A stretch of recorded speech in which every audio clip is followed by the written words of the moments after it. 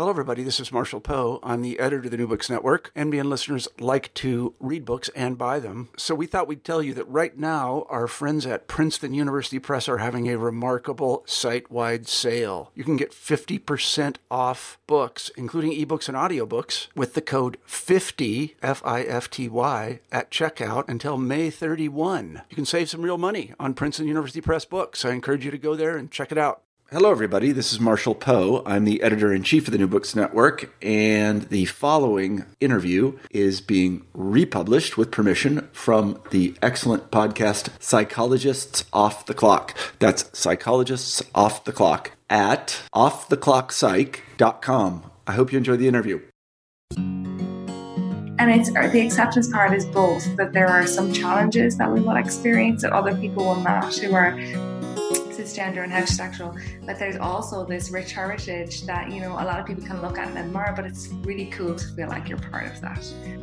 Yeah, I think that's one of the most beautiful places that this takes us. You are listening to Aisling Leonard Curtin and Dr. Matthew Skinta on Psychologists Off the Clock.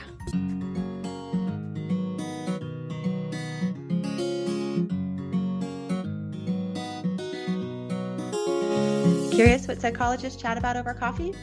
We are three clinical psychologists who love to discuss the best ideas from psychology. I'm Dr. Diana Hill, practicing in Seaside, Santa Barbara, California. I'm Dr. Debbie Sorensen, practicing in Mile High, Denver, Colorado. And from coast to coast, I'm Dr. Yael Schoenbrunn, a Boston-based clinical psychologist and assistant professor at Brown University. In this podcast, we explore the psychological principles that we use in our clinical work. And we bring you ideas from psychology that can help you flourish in your work, parenting, relationships, and health. Thank you for listening to Psychologists Off the Clock.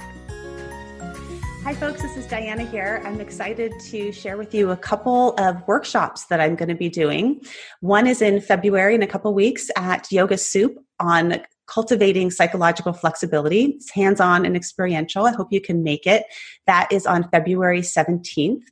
And the other is a day-long women's wellness retreat that I'm hosting up at Goodland Organics Coffee Farm, which is a beautiful farm up in the foothills of Goleta with ocean views and coffee trees or coffee bushes and exotic fruits. That retreat is going to have everything from arriving to organic coffee and juices. We're going to have yoga. I'm going to teach a couple of workshops on self-compassion and also on psychological flexibility. We're also going to have a beautiful plant-based lunch. So I hope that you can make it. That's April 6th. Save the date. And for podcast listeners, we're offering a discount. So there's a $50 discount if you sign up early, and then an additional $25 off if you enter in Off the Clock on our website. So look it up on drdianahill.com. Great. Thank you, Diana. That's wonderful. We have for you today an interview I did with Dr. Matthew Skinta and Aisling Leonard Curtin. They're both clinicians who specialize in working with gender and sexual minorities. And clearly there are many unique challenges, I think, faced by gender and sexual minorities that can really have a deep impact on people. And so I really enjoyed talking with them about their work. Aisling Leonard Curtin is a chartered counseling psychologist with the Psychological Society of Ireland who lives with her wife, Trish, in Dublin, Ireland.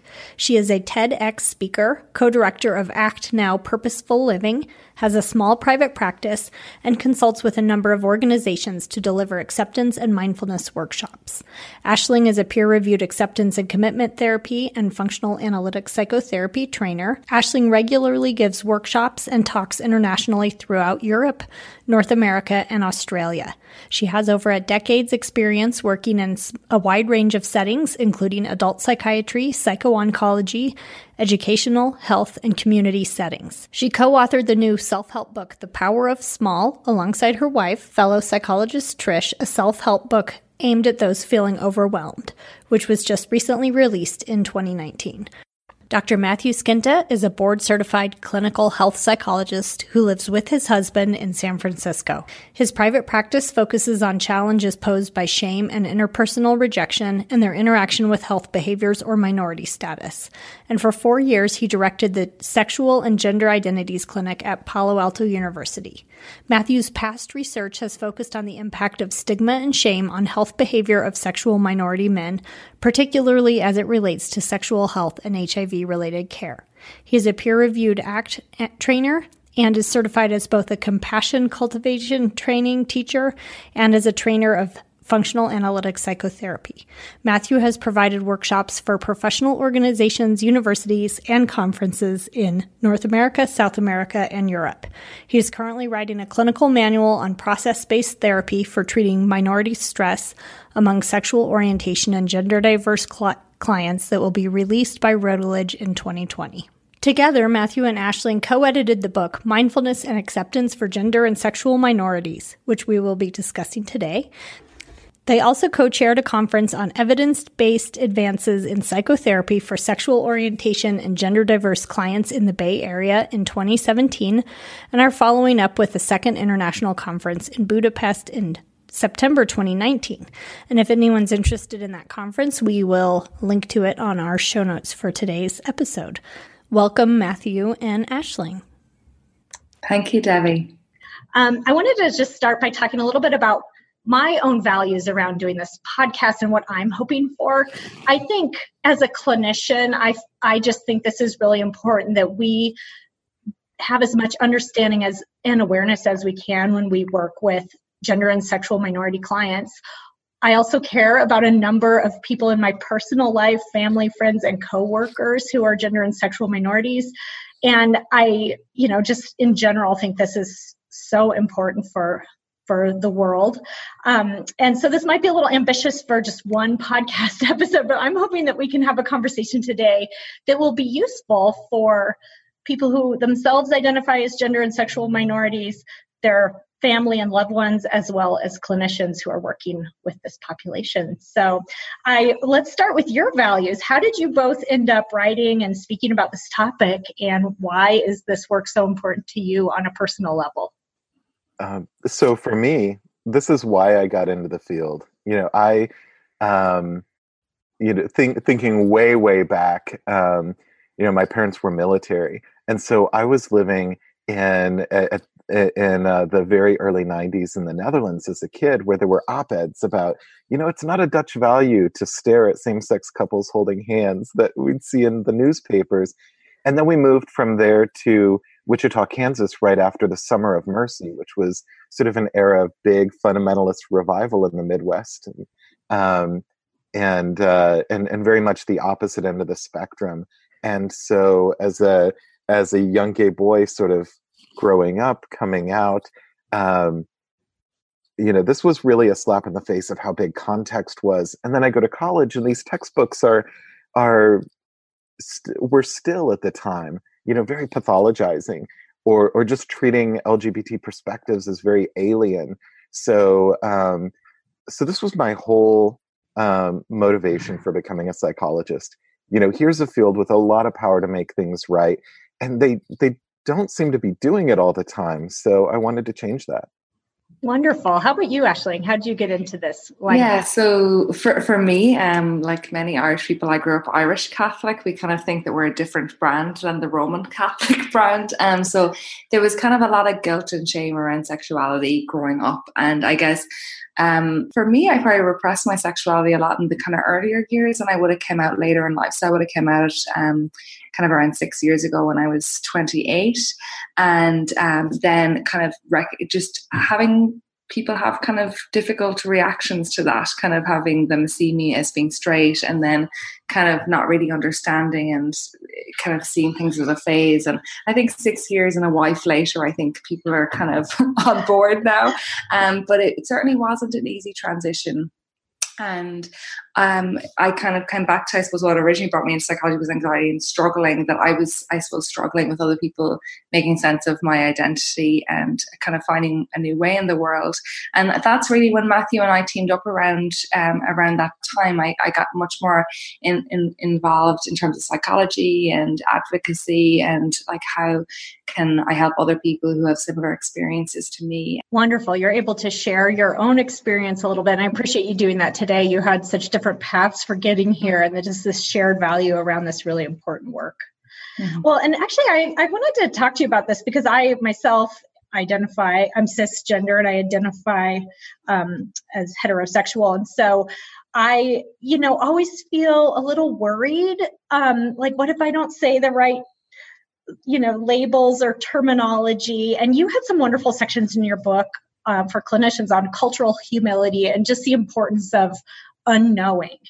And so I think that people might fear this, that maybe they don't know enough or they might say the wrong thing. And in fact, I was telling one of my friends who's a gay man that I was doing this episode and I was just chatting with him. I was like, what would you want to know from two mental health professionals? And that was his concern, which actually felt a little relieving to me. He said, I have trouble keeping track of the right words and just not necessarily understanding every aspect of this experience.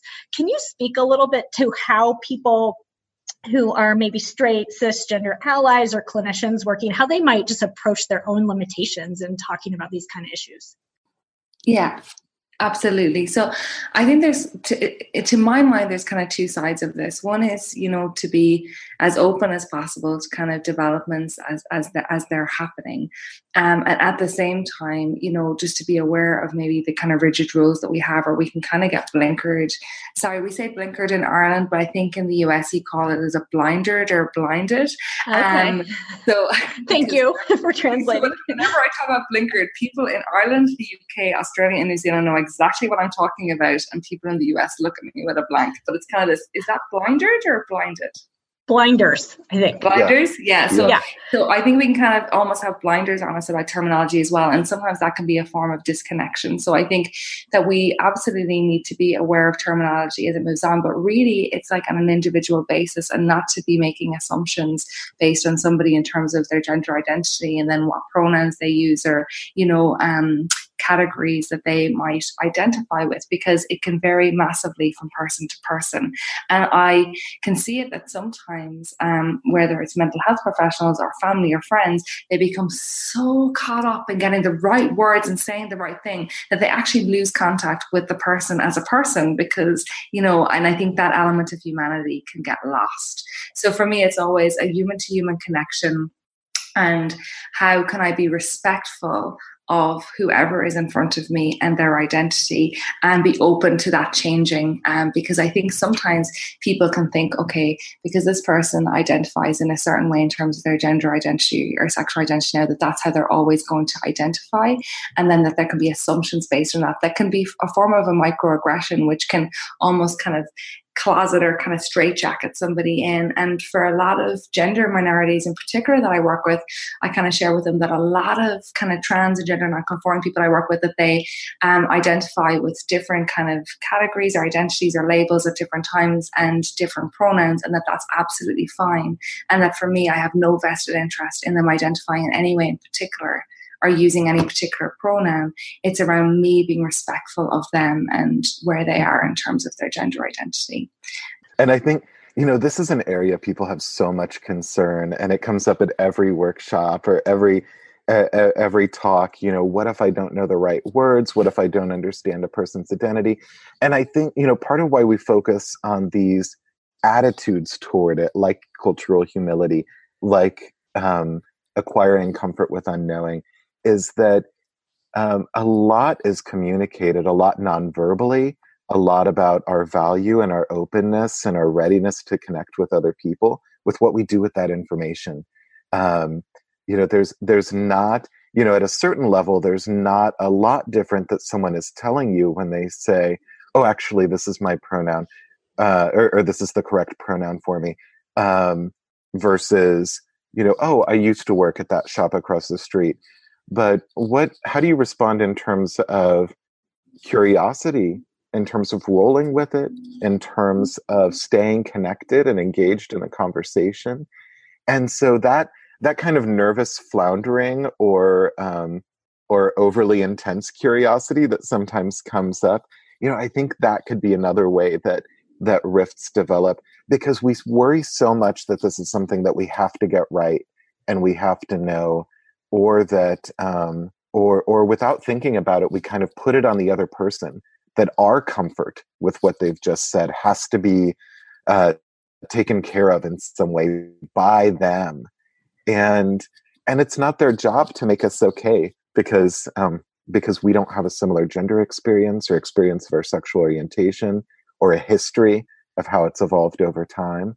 And so I really think it's just important to recognize that, because it comes across as and it will come across, Aisling mentioned microaggressions, as a rejection of the other person or as an objectification of the other person. And so so this is just in keeping with our own values of, can we stay connected? Is this a person we care about? Can I show that care through receiving whatever I hear in that way? Yeah. So just, it really, I think, speaks to the importance of not assuming anything, of showing up there, even if there is some uncertainty that you're sitting with, be there anyway. And then something I love from your book that I'm going to hold on to is simply and compassionately ask. So don't assume anything, just talk to the person and find out and show up and do your best. Yeah. Well, I think that this is a really timely podcast episode, although I suppose it's always timely, but I know that issues related to gender and sexual minorities have really been in politics, in the news, in the US and in Ireland. In fact, I've read some recent reports from overseas as well. And one thing that I'm really curious about is how the cultural events in the news, politics, current events, how that plays out in terms of mental health factors. Well, I think, it takes an incredibly heavy toll. And I think the news coverage often downplays the impact. There was the news recently, and there were protests here about a White House memo that was intended to, and the White House is also, I understand, attempted to pressure the UN toward this same stance of we should recognize two biological sexes.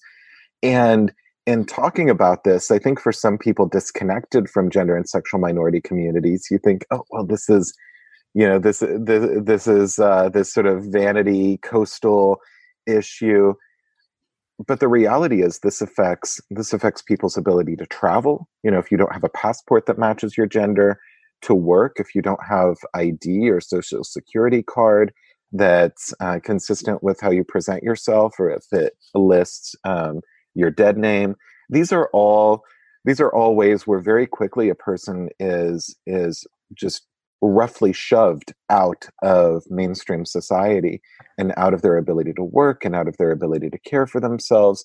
And so then how that translates in the office is hopelessness, is suicidality, is incredible anxiety, because you don't know what situations it will come up in. And you get that parallel as well, where there are all those reports of, as the federal government says, no, it's my job to police what your gender is.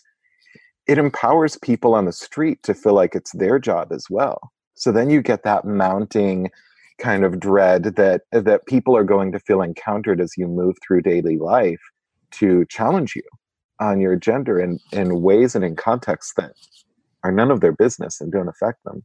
Yeah, so it could lead to some aggressive responses and violence, assault. Violence, absolutely. Yeah. Yeah, and I really believe when we look at the research, it's really clear that, validation or invalidation have such massive impact in terms of mental health and well-being, and particularly within gender and sexual minority communities.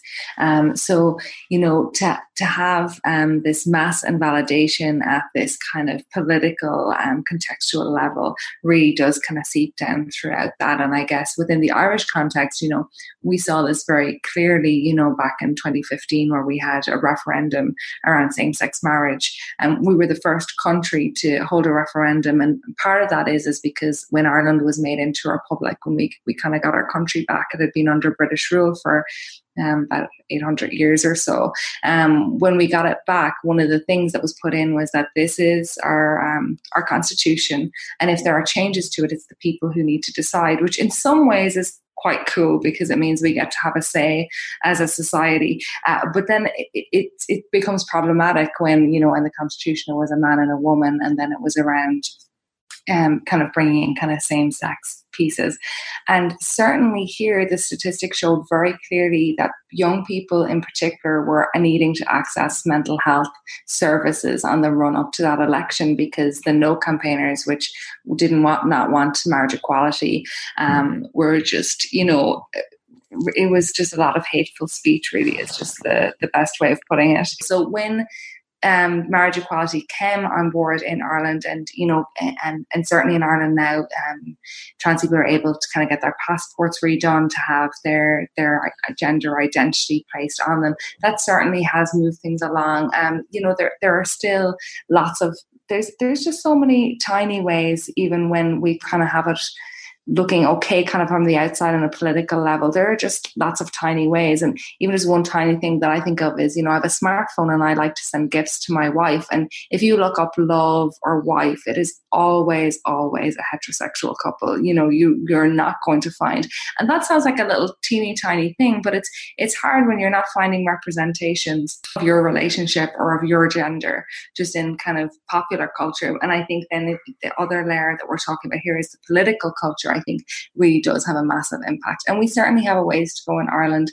But I'll be honest with you, I feel very grateful to live in Ireland when I see a lot of the stuff that's going on in the US right now. It really feels like things are going backwards over there. And it feels like here we're not perfect, but it feels like the general trajectory seems to be moving toward more equality. So really my heart breaks when I see a lot of the things that are going on in the US at the moment. Yeah, and if you look globally, I mean, there's such variance in this around the world. And I just imagine how that impacts people in these different places, just in their context. Well, and there's this way that the law and society don't always move the same direction. So like I had the good fortune, I was giving workshops in Buenos Aires earlier this year, and Argentina has a pretty powerful slate of laws for gender and sexual orientation equality that they passed a few years back that has really changed people's rights and protections. But on the streets, it still seems a very conservative culture. Many of the same-sex married professionals I met didn't wear rings or things like that. And then I traveled on to Chile, where the laws and the legal protections are nowhere near as comprehensive. But there have been a number of large social campaigns around the dangers and the violence associated with homophobia. And so there's a radically different attitude on the street. And so in Santiago, seeing gay couples being affectionate and same-sex couples of different stripes, showing affection, holding hands, kissing in public, things like that, is a radically different feel, even though the laws were different. So it's such a complicated patchwork. It's so interesting that the legal aspect may not be the same as people's attitudes in this society. Yeah. Well, and this is, I think, related to a topic that I think is really important to think about, which is minority stress, and how individuals can be so deeply impacted psychologically when they live in a world where they're sort of the minority, but also the minority that's looked upon in a certain way. Can you guys tell our listeners about what minority stress is and how that can impact people?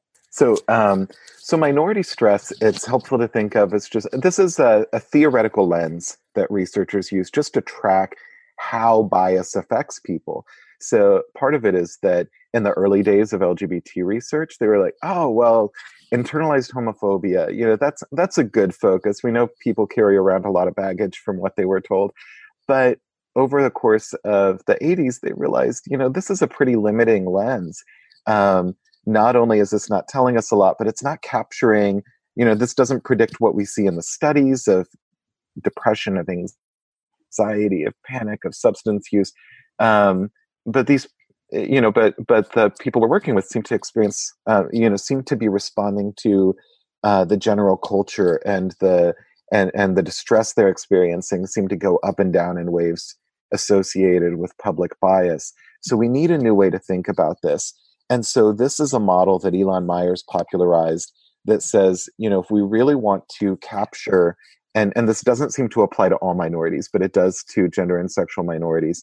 If we really want to capture the spectrum of how people are harmed, we need to look at the range from starting with what we internalize, like negative messages or messages about pathology, the sense of fear of how others will respond or that we'll be rejected in our social relationships, the effort we're putting into concealment in different parts of our life so we could stay safe, our experiences with overt discrimination leading up to and including acts of violence. And so you really need to capture the full gamut if you want, from a science perspective, to start to account for where the changes are and to think about how you want to intervene with your clients. And just one tiny kind of add on to that I think for me has been really important about minority stress is obviously not something that's isolated to just gender and sexual minorities. It also is the case for ethnic minorities and so forth. However, generally for ethnic minorities, people have their family more often than not, so you have other people who you can clearly relate to who belong to the same minority group. So there can be a sense of validation and community there. And the problem can be for particularly a lot of young gender and sexual minorities, and particularly if they live within a conservative home, is that they might not be able to overtly share what their identity is, and then they might not have that sense of community and that sense of connectedness. So I think that's a really key kind of piece to see, is that that sense of kind of community and connectedness is really important, and especially important for gender and sexual minorities, particularly if people don't know other people who identify as they do. Right, if they're feeling sort of separate or outcast from the people around them. Yeah, that takes a huge toll. Absolutely. Mm-hmm. Aisling, you have a chapter in the book about coming out with compassion. I love that title. And you really write about the importance of coming out and that process for people when it's sort of assumed that you'll be heterosexual, cisgender. Can you tell us about that? So I guess in terms of coming out, I suppose if you kind of think of it in terms of a continuum, or in terms of kind of, I suppose, outness versus concealment in terms of kind of gender or sexual identity. And there may be some situations in some contexts in which the safer option may be to conceal identity. So for example, I am pretty out in most areas of my life, but there might be some times where maybe I'm in a taxi or something like that late at night in a neighborhood that I don't know, or I'm a city that I don't know. And in those situations, it just might be safer for me to conceal my identity. And that's not going to really have a damaging impact in terms of my mental health and well-being. However, if I'm concealing my identity on a mass ongoing basis, that's going to lead to a lot of shame in myself. And that will lead to a lot of, I'm just kind of using myself as an example, but it's going to lead for a lot of shame for, clients or kind of friends or people who identify gender and sexual minorities. So it's not necessary that we need to be out or open in all contexts. However, there is a significant body of research to show that if we are mainly concealing our gender or sexual identity, that's going to lead to a lot of feelings of shame around ourselves, around our identity, and that. And so I think it's really important to look at how can we come out with compassion, and with this caveat as well, is that, if I'm working with younger people who identify as a gender or sexual minority, and even more so gender minority, and they are young and they are financially dependent upon their parents, I will be having a really honest conversation with them and a really compassionate conversation around them, around what the impact of that will be. Because I have certainly, worked with trans and gender non-conforming individuals who have been kicked out of home when they share their gender identity. And unfortunately, that's not an isolated incident. When I talk to other mental health professionals, this is a very real piece. So I think the compassionate piece is, to break outside the kind of comfort zone and to kind of share more and conceal less, yet to do so in a way that is safe for the individual at that moment in time. And for some people, it might be just in terms of, if they're just starting to explore their gender identity in a more public way, it might be even that they start to explore that more with me first, and then maybe pick one more person. That it doesn't need to be this, I'm fully out or I'm fully concealed, that there's this continuum, and that we can be really choiceful and aware and kind of making decisions on a values guided basis on an ongoing basis, and that this can kind of open up more and more with time. And I think coming out with compassion as well is around being really aware of the context. There are certainly some contexts and some way of sharing about an identity that are going to be more likely to lead to a more receptive response from, family in particular, and also perhaps friends. So to maybe do some perspective taking at the start, that you do not need to like, love, or want where somebody else is coming from, particularly if they've got more conservative views in terms of gender and sexual identity, but to try and understand that person and try to bring that into how you speak to that person, so that you have the best chance of them being able to receive and hear your perspective. So I would often help people to kind of, write out things beforehand, and to really kind of almost role play it with me, or sometimes exactly role play it with me, so that they're having this chance to do it, to practice before going into the circumstance, because it can be really challenging. And for a lot of people, they've grappled with their own identity for a while, and then often people can wait, usually in the sphere of years or sometimes decades, to tell other people, and then there can be a mass disappointment if other people don't understand it right away. So I think it's balancing that compassion for oneself around the disappointment that brings up, and also then to, as best we can, bring some compassion to how the other person might be responding. Again, we don't need to condone it, like it, love it, or want it, but to help to kind of understand it, and to give that compassion to ourselves, and to respond in a way that's most likely going to have the best outcome possible. Yeah, and it's so important just to note that there's no one size fits all model, that it really varies situation to situation, person to person. I read about Mohini first on I really like Tara Brach. She's a Buddhist psychologist based in Washington, D.C. And I first read about Mohini in one of her blog posts that was called Accepting Absolutely Everything, or something along those lines. And I actually then started researching Mohini in all these different places, because it just really was so poignant to me about this regal white tiger who had been kind of brought over from India and had been kind of given to I think it was President Eisenhower, I hope I'm pronouncing that correctly, and had lived then in the Washington DC National Zoo. And for most of those years, Mohini was in this 12 by 12 foot kind of cage, and people really rallied together, and there was donations to make this space bigger, and people were just so excited. And then he continued to go around this 12 by 12 foot, and actually needed to be put down with arthritis, probably due to a lack of movement or mobility, based on this really tiny kind of level of living. And when I think about that, I think that if they had gradually expanded from 12 by 12 to 13 by 13 to 14 by 14, the tiger would have been able to acclimate better. But sometimes we have this rush that we can get into this idea that, being out or what have you is the best way to be, and actually often to do so in a gradual, compassionate way. Perhaps firstly going to people who we have good reason to believe are more likely to be receptive, and building it out that way is often a more sustainable way, and can often be better in terms of our mental health and well-being.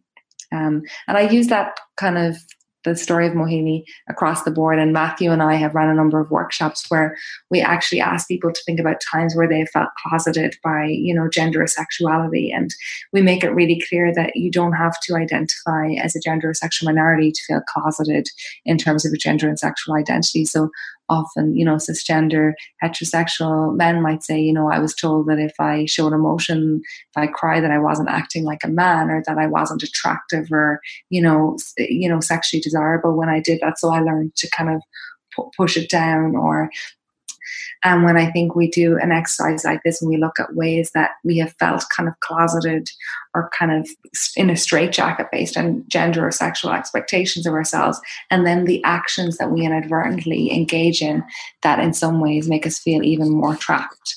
I think, and often people are like, I don't really know. And then people write it down and they see what other people write down and they realize how prevalent this really is. And I don't know, Matthew, if you want to share anything else on that, because I know we've engaged in that exercise together. I'm just thinking of once Aisling and I did a webinar together and asked people to send their responses from the 12 by 12 just to the moderators so that it could be reposted anonymously. And it worked just as well. It was that same experience of, it hits so deeply because when we're isolated in this way, which, if you're in the closet, you can't connect with other people. You don't realize how much of your story is a shared story. And this goes, much earlier, Aisling was mentioning just that community connectedness piece, how much of a resource that is. And that's what we get when we start to open up. We get the flip side, which is we realize my story isn't one that makes me alone. My story is one that makes me part of a group of people that have a lot of resources and can find love and can support one another. So important. So important. Yeah. And I just love thinking about how we are caged in sometimes by these inflexible views we get around issues related to gender and sexuality, and that there's something to be said for sharing stories so that we get less caged in by that and the flexibility grows. Matthew, I know that one of the chapters that you read that I thought was really important, especially as a clinician, was about shame and why shame is such an important issue in working with gender and sexual minorities. Can you speak a bit about shame and how you work with it in your practice? Yeah. So I think of shame as, there's a big emphasis right now in emotion research about just where these emotions come from and the function they play in our life. And I think it's important to recognize that shame is, in the construction of our physical, of our hardware over the millennia, shame is that check engine light that says you're under threat or at risk of losing your connections with others, of being left out of the group. And it leads to hiding. It leads to closing ourselves off. It leads to withdrawing. It leads to making ourselves smaller. And it overlaps with most of those aspects of minority stress we talked about earlier. The more you conceal, what do you do when you're ashamed? I mean, you hide your face, you shrink yourself physically. Concealment at its heart is an action that resonates with shame. Rejection sensitivity, or the fear of how others will respond to us. If you have to put armor on every day emotionally because life has taught you that if someone really sees you, like really sees who you are, that they're going to reject you, or that they'll see something broken about you, then that also fosters shame. And then all the thoughts that are just mirrors of society. I was raised in part in a conservative Southern Baptist church where, I remember one of the first references as a child I remember to same-sex relationships was about AIDS being God's punishment for having these relationships. And I just saw the movie Boy Erased recently, which captures this beautifully, this background. But all of these add to shame. All of these, even just that process Aisling was describing earlier of how sometimes our own experience unfolds to ourselves. This also can fuel a sense of shame for some, that sense that I'm doing it wrong. Everyone else has it figured out. How can I not know my gender, know my sexuality? And all of this adds to that emotional sense toward the self that I'm broken. And it's just, there are so many messages from all directions in our community that push for that I think that's part of what makes it so central to work on. Yeah, absolutely. And so how do you work with people when shame, that, that sense of there's something wrong with me, I'm broken, when that comes up clinically, where do you go with that? It's probably complicated, because I doubt, again, that there's a one-size-fits-all model. But yeah, and this was, as an editor on this book, that was one of the decisions why from very early on I knew I wanted more than one shame chapter to capture some of the directions. So we have like a beautiful chapter from Nicola Petrocchi and some of his colleagues in Italy and Portugal on compassion-focused therapy approaches, which is really all about learning to receive and kind of open up the armor enough that you can let in some warmth, let in some care from others. And while I use CFT techniques, my chapter I focused on some of the ACT techniques of diffusion. How can we take these thoughts, these messages we've gotten about our brokenness, and hold them a little lighter? How can we learn to watch what we do differently in the world, ways that we, build our 12 by 12 or step out of it, depending on how much weight we're putting on those beliefs in a given day? And can we practice, and can we look at and examine or mindfully observe what happens when that shifts, when we're able to believe those thoughts a little bit less? And so these are some of the ways. Some of them are just, and some are the more behavioral. When you get a sense with a given client, what does it look like for you to step out of the 12 by 12? Well, then where can you do more of that? You can only come out to so many people. And, well, I don't know, that's probably not true. You could keep moving, but there are only certain types of actions that we want our clients not to focus on the narrow actions. We want to think about, what are all the different ways that you can fully show up? What are all the ways that you could be vulnerable and authentic and genuine, where the practice is not just you doing it, the practice is actually giving other people the opportunity to respond with love, because that's what shame steals from you. Shame steals your ability to see that there are people in the world who will respond warmly. And at the start, sometimes the practice is that it's just me or you or Ashley, it's the therapist in the room. Could say, no, as another human being, this is not deserving of anger. This is, this really draws me to care for you. And then it's bringing that into the world. Yeah. And I think even just the starting point that you started with, which is helping people be aware of it. So recognizing even where those messages are coming from, how are they playing out, inside your own mind, et cetera, that can be big, because I feel like sometimes it's so deeply ingrained. The starting point might be not even understanding what's happening or where it's coming from. Yeah. Yeah. And then moving toward compassion and connection. Yeah. Well, and I would encourage folks who are clinicians who are interested in this to take a look at your book, because I think you bring that sort of contextual mindfulness, acceptance-based approach to work with this population. And I think it's there are a lot of reasons why this approach makes sense and could be helpful. So people who want to dive deeper into that, definitely pick up the book. But in general, are you finding that this is a approach that works well with this population?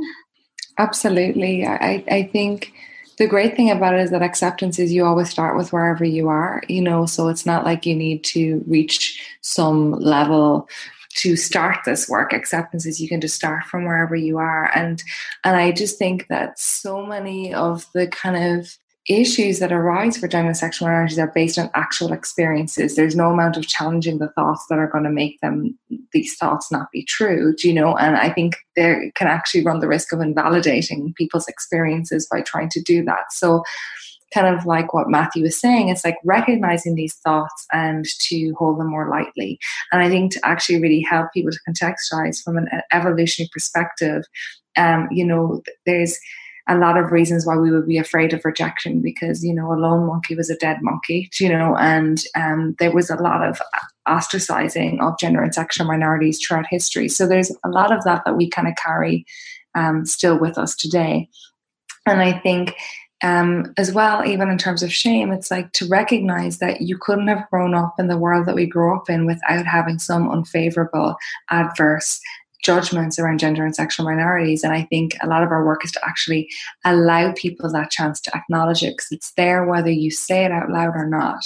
You know, and you even hear it in small ways where people kind of say, oh, my son or my daughter is gay, but you'd never know it. And it's kind of like, even in that little that piece there, you know, there's something in terms of like a pride in that, like I'm totally okay with it, but I'm really happy that you wouldn't know it. And there's like just these little kind of pieces, and to kind of work with that. And a lot of, I think the acceptance piece is to recognize these thoughts that we have, or to recognize that even if we feel like we don't take on board what our parents or our grandparents or our church or our educational system have said, there's a part of us that does kind of respond to ourselves in that way. And even to get a piece of paper and to write down these kind of judgments and these inherited pieces that we get from the world and the context we live in. And then on the other side of the paper, to recognize how we would respond to anybody else who was a gender or sexual minority, and which reflects how we want to be in the world. And it's just so stark. So that's what I love about acceptance pieces, is because wherever you are, that's the perfect place to start. And we're not trying to validate anybody's experiences. We're just working with it from what it is, and just to kind of build in some tools in terms of how to hold our stories more lightly, how to kind of connect in more compassionately to the inevitable and unwanted emotions that arise. And again, from an acceptance perspective, of course, it makes sense. If you're being rejected, if you're being invalidated, the most natural response in that situation is to have anxiety, to have sadness, to have anger, and that there's space in the room for all of that. And to really then work on the value part, that there's a lot of really amazing things about being a gender or sexual minority as well. You know, it gives you access to a community and a sense of connectedness that, you know, there's any place we go into in the world, or at least anywhere where there's kind of an open community, that there's somewhere that Matthew or I could drop into and have a sense of kind of connection and belonging, which is incredible. And if you look at, you know, the people who've come before us and the rights that have been gotten through our community, it's like, it's phenomenal. And it's the acceptance part is both that there are some challenges that we will experience that other people will not, who are cisgender and heterosexual, but there's also this rich heritage that, you know, a lot of people can look at and admire, but it's really cool to feel like you're part of that.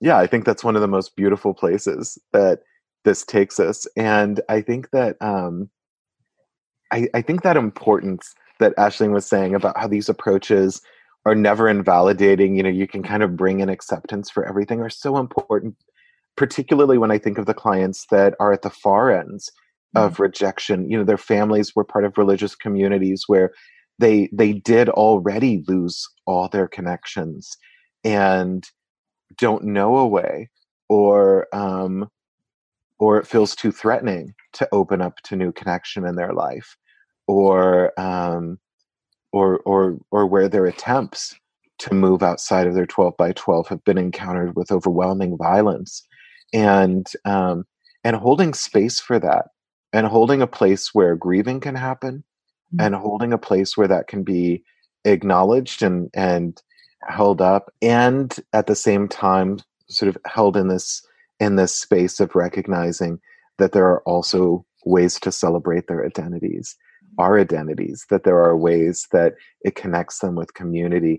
I think of Glenda Russell's work on LGBT resilience, where she talks about one of the factors that can be so powerful is just connecting with the idea that across time, across place, we exist. And when things are difficult and when things are overwhelming, that doesn't mean that they are everywhere for everyone in our community, in every place. It's just right now. It's just right here. You know, it brings us back to that mindful space. Can I recognize that it's just this moment, that it's this bad, and that there are other places and other moments where it's not?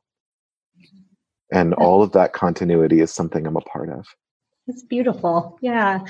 And I'm so glad you guys talked about resilience, because I think sometimes we tend to focus on the risk or the problems, the shame, the difficulty. And yet so many people are so resilient and are finding such meaningful lives. And I think that's just absolutely has to be acknowledged. We don't want to, pathologize this as this big problem, because that's often not the case. Or it's like you said, it's just the problem part is one small piece of it, but there's so many joys and wonderful things. What do you think can be done to promote resilience? Like, say someone is a parent of a gay child or a transgender child, or a clinician or something like that. Do you have any recommendations around trying to work toward that more resilient outcome, I guess? Not that there's ever an outcome, but you know what I mean. Yeah. I mean, there's so much overwhelming work on acceptance and how important it is for gender and sexual minority children. If your child tells you, "This is my pronoun," use it. If you have questions, because this goes to Ashling's point earlier of, one of the biggest differences across looking at gender and sexual minorities is that we're generally not born into families that have other members we could look to, is if you have questions, if you don't know the lingo, I think it can be an incredibly powerful thing for parents to do their own exploration, whether it's through finding a parent group like PFLAG, or if it's doing their own reading, or if it's just doing some reflection on their own life. And okay, does the church that I've chosen as a parent my family goes to, do gender and sexual minority people go there? Are they welcome there? What about my friends? What about who I invite over with their families to be around the kids? How am I modeling a world where my child will be accepted and embraced and loved? And can I take steps toward that if that's the type of parent I want to be? What about you, Aisling? Any tips for promoting resilience? Yeah, and to be honest, Matthew said a lot of the things that I would say, and I think just really the importance of kind of linking in with community wherever possible, and that there is so much resilience that can come from community and connection. But I think any time where we kind of acknowledge and celebrate somebody's identity, we are helping to promote resilience for that person.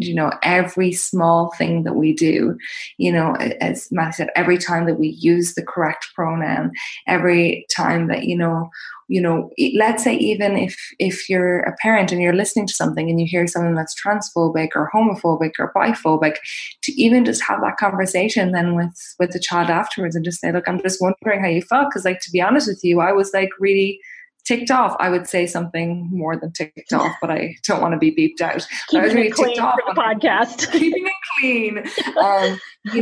Just to even share, I noticed I was upset when I heard that thing on television or when I heard that piece there. And I'm just wondering what it was for you. And I think true resilience is not that you don't feel unwanted emotions such as sadness or anger or disappointment or shame,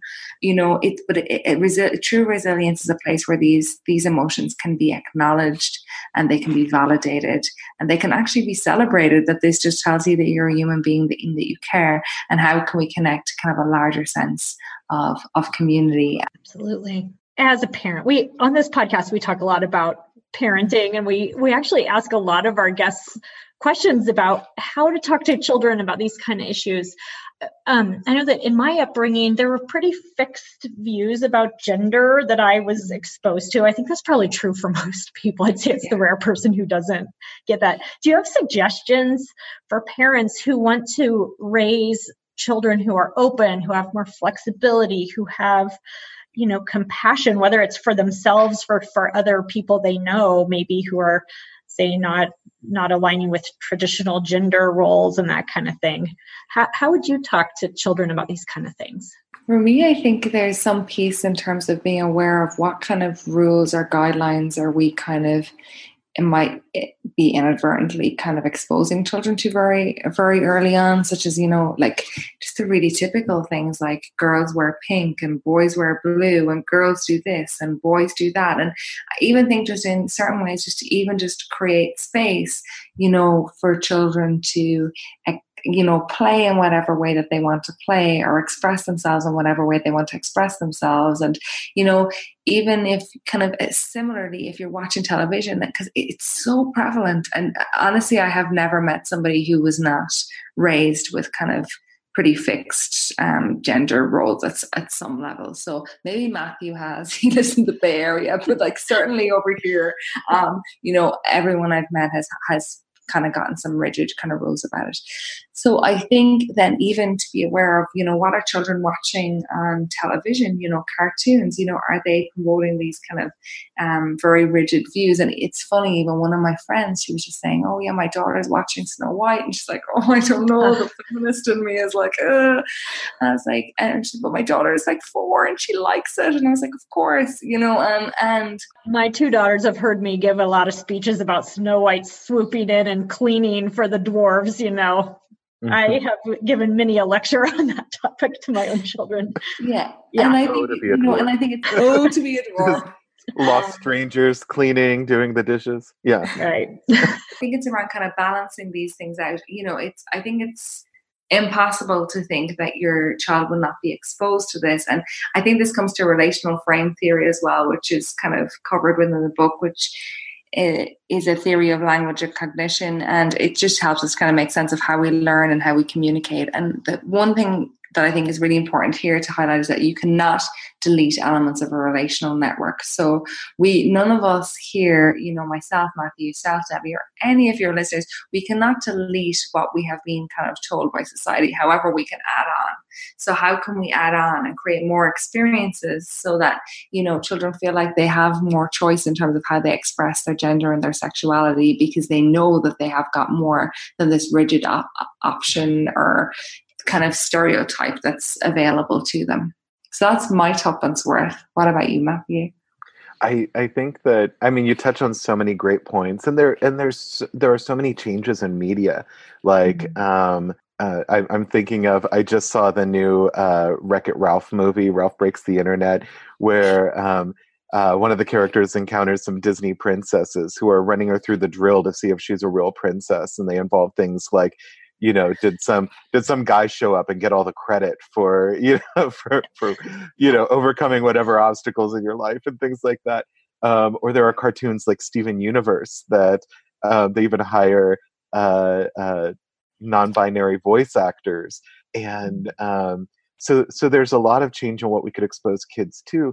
But I also think we do so much modeling in our own comfort and openness and honesty. It just goes back to the humility and unknowing piece. If our child's drawn to, if we've got a young one who's wanting to like label someone's gender or is confused by what gender someone's presenting as, we can model like, what would you do differently? Mm-hmm. Do you want to say hi and get to know the person? Does their gender factor into this? There are different ways that you can guide and talk about it. But the flip side is that children are also often much easier than people give credit for, because if a 4 or a 5-year-old encounters a same-sex couple getting married, or sees someone where they're not presenting in a traditional gendered way, for small kids, they're often much less worried than their parents. They often just roll with it, or have their own terminology that they come up for of who this is, or of what's going on, and why it's fine. And I think that we often overlook or don't notice how frequently parents are sort of policing that, either in saying we don't talk about that, or in some other way indicating that we're not going to go there, and mom and dad don't want to explore what this means. Yeah, I think it's interesting with my own kids, and I was talking to one of my co-hosts of the podcast as well, and we both have young kids who have had classmates that weren't sort of typical gender conforming, and it's been interesting to see, and we both live in contexts where that was very, I think, addressed in a pretty compassionate way, and just to see our kids, how they responded to that. And I think you're right. It was it was fine. It's just their friend. It doesn't seem like that big of a deal to them. And being exposed to same-sex couples, I think more than I ever was as a child, it's been interesting too, that's just not as big of a deal to them, and they just are, it's fine. My 4-year-old said to me in front of a parent at the school who is in a same-sex relationship, and she just said, matter of factly, like, well, I have a mommy and a daddy, but not everybody does. And I was like, yeah. And we just had this whole conversation about different families, and it was just so matter of fact. It was really lovely that children maybe haven't built in some of those same inflexibilities or biases, and it's nice to see. I'm really curious to see how this next generation comes about, because I think that's the piece. Is often parents are like, what do I say to our child? But children just they haven't built up those rigid rules yet. One of my goddaughters said to me, she was like, Aisling, when I grow up, I'm not sure yet if I'm going to marry a woman or a man. Now, she needs to do a bit more in terms of transgender non-conforming, but we were proud of this like 3 years ago. And she goes, so I'm going to save some of my communion money in case I marry a girl so that I can buy a nice engagement ring like the one you got for Trish. It cost a bit more than your communion money, I'm guessing, but I was like, that's cool, that's sweet. It's just that kind of piece. And another kind of child who was at our wedding was like, yeah, that wedding was a lot of fun. I'm just wondering, if Aisling and Trish have children, which one of them is going to have the baby, and this kind of piece. And I think, young children just, it's not a deal. It's just not a big deal. And I think part of that is because contextually we've changed how we're responding, but also I think that young children haven't had that chance to build up these rigidity pieces. So I think really as parents, it's just around how can I just not contribute to a rigid view in terms of gender and sexuality. And even certain, like there's even small ways we can do that if we hear that, a child has had same-sex, kind of leanings, or a teenager, that we don't automatically label that person as gay because that might not be their identity. And, Lisa Diamond has done some wonderful work around this, that, people can identify as gay at some points in their life, straight at others, and bisexual at other points in life, and that it isn't fixed or stable in that way. And I think that we just want to be aware of not putting children into boxes as well around kind of either gender identity or sexual identity based on an assumption. Yeah, it kind of brings us back to our original point, which is a nice place to close, which is that, you can't make assumptions. You can't assume that everyone's experience is the same. And I have really appreciated the conversation today, just in terms of thinking through some of these issues. There's probably a whole nother, we could go on for hours about this, but it's been really absolutely wonderful. I'm so honored that you both came on to the podcast to talk about this with us today. And I also just want to thank you from the bottom of my heart for the really important work that you're doing. I really, really appreciate it. Thank you so much for having us. Thank you. And I am especially appreciative that you were both willing to do this in the morning so that I was able to talk to you in my early evening time. So that's right. Coordinating time zones is a big challenge. Yeah. Before we end, do you have any resources? How can people find you? You're online. I know you have your TEDx talk, which is wonderful, Aisling. Thank you. So I have a TEDx talk. It's called The Power of Small. It's up on the TEDx YouTube channel. And also I'm pretty active on Twitter as well. A little bit less active recently, but that's going to change up a little bit now. That's at Aisling L. Curtin. And there are some resources that go alongside our book, which people can get through the New Harbinger website as well. So that's kind of a nice way of kind of staying connected with us. And Matthew, what are the best ways of getting in touch with you? There's my website, drmatthewskinta.com. And in addition to our book, I also thought I'd put in a soft plug for Sen Chang and Annalise Singh and Lord Dickey just came out with a clinician's guide to gender affirming care as well. So there are so many amazing new resources coming out. Well, we will link to those on our web page so that people can find them easily. If you guys send me a list, I'll put those up so that our listeners can find you and find these resources. Thank you again, and best of luck to you both. Thank you. Thank you. Thank you for listening to Psychologists Off the Clock. You can find us on iTunes, Facebook, and Twitter. This podcast is for informational and entertainment purposes only and is not meant to be a substitute for mental health treatment. If you are having a mental health emergency, please dial 911. If you're looking for mental health treatment, please visit the resources on our webpage. Our website is www.offtheclockpsych.com. That's www.offtheclockpsych.com.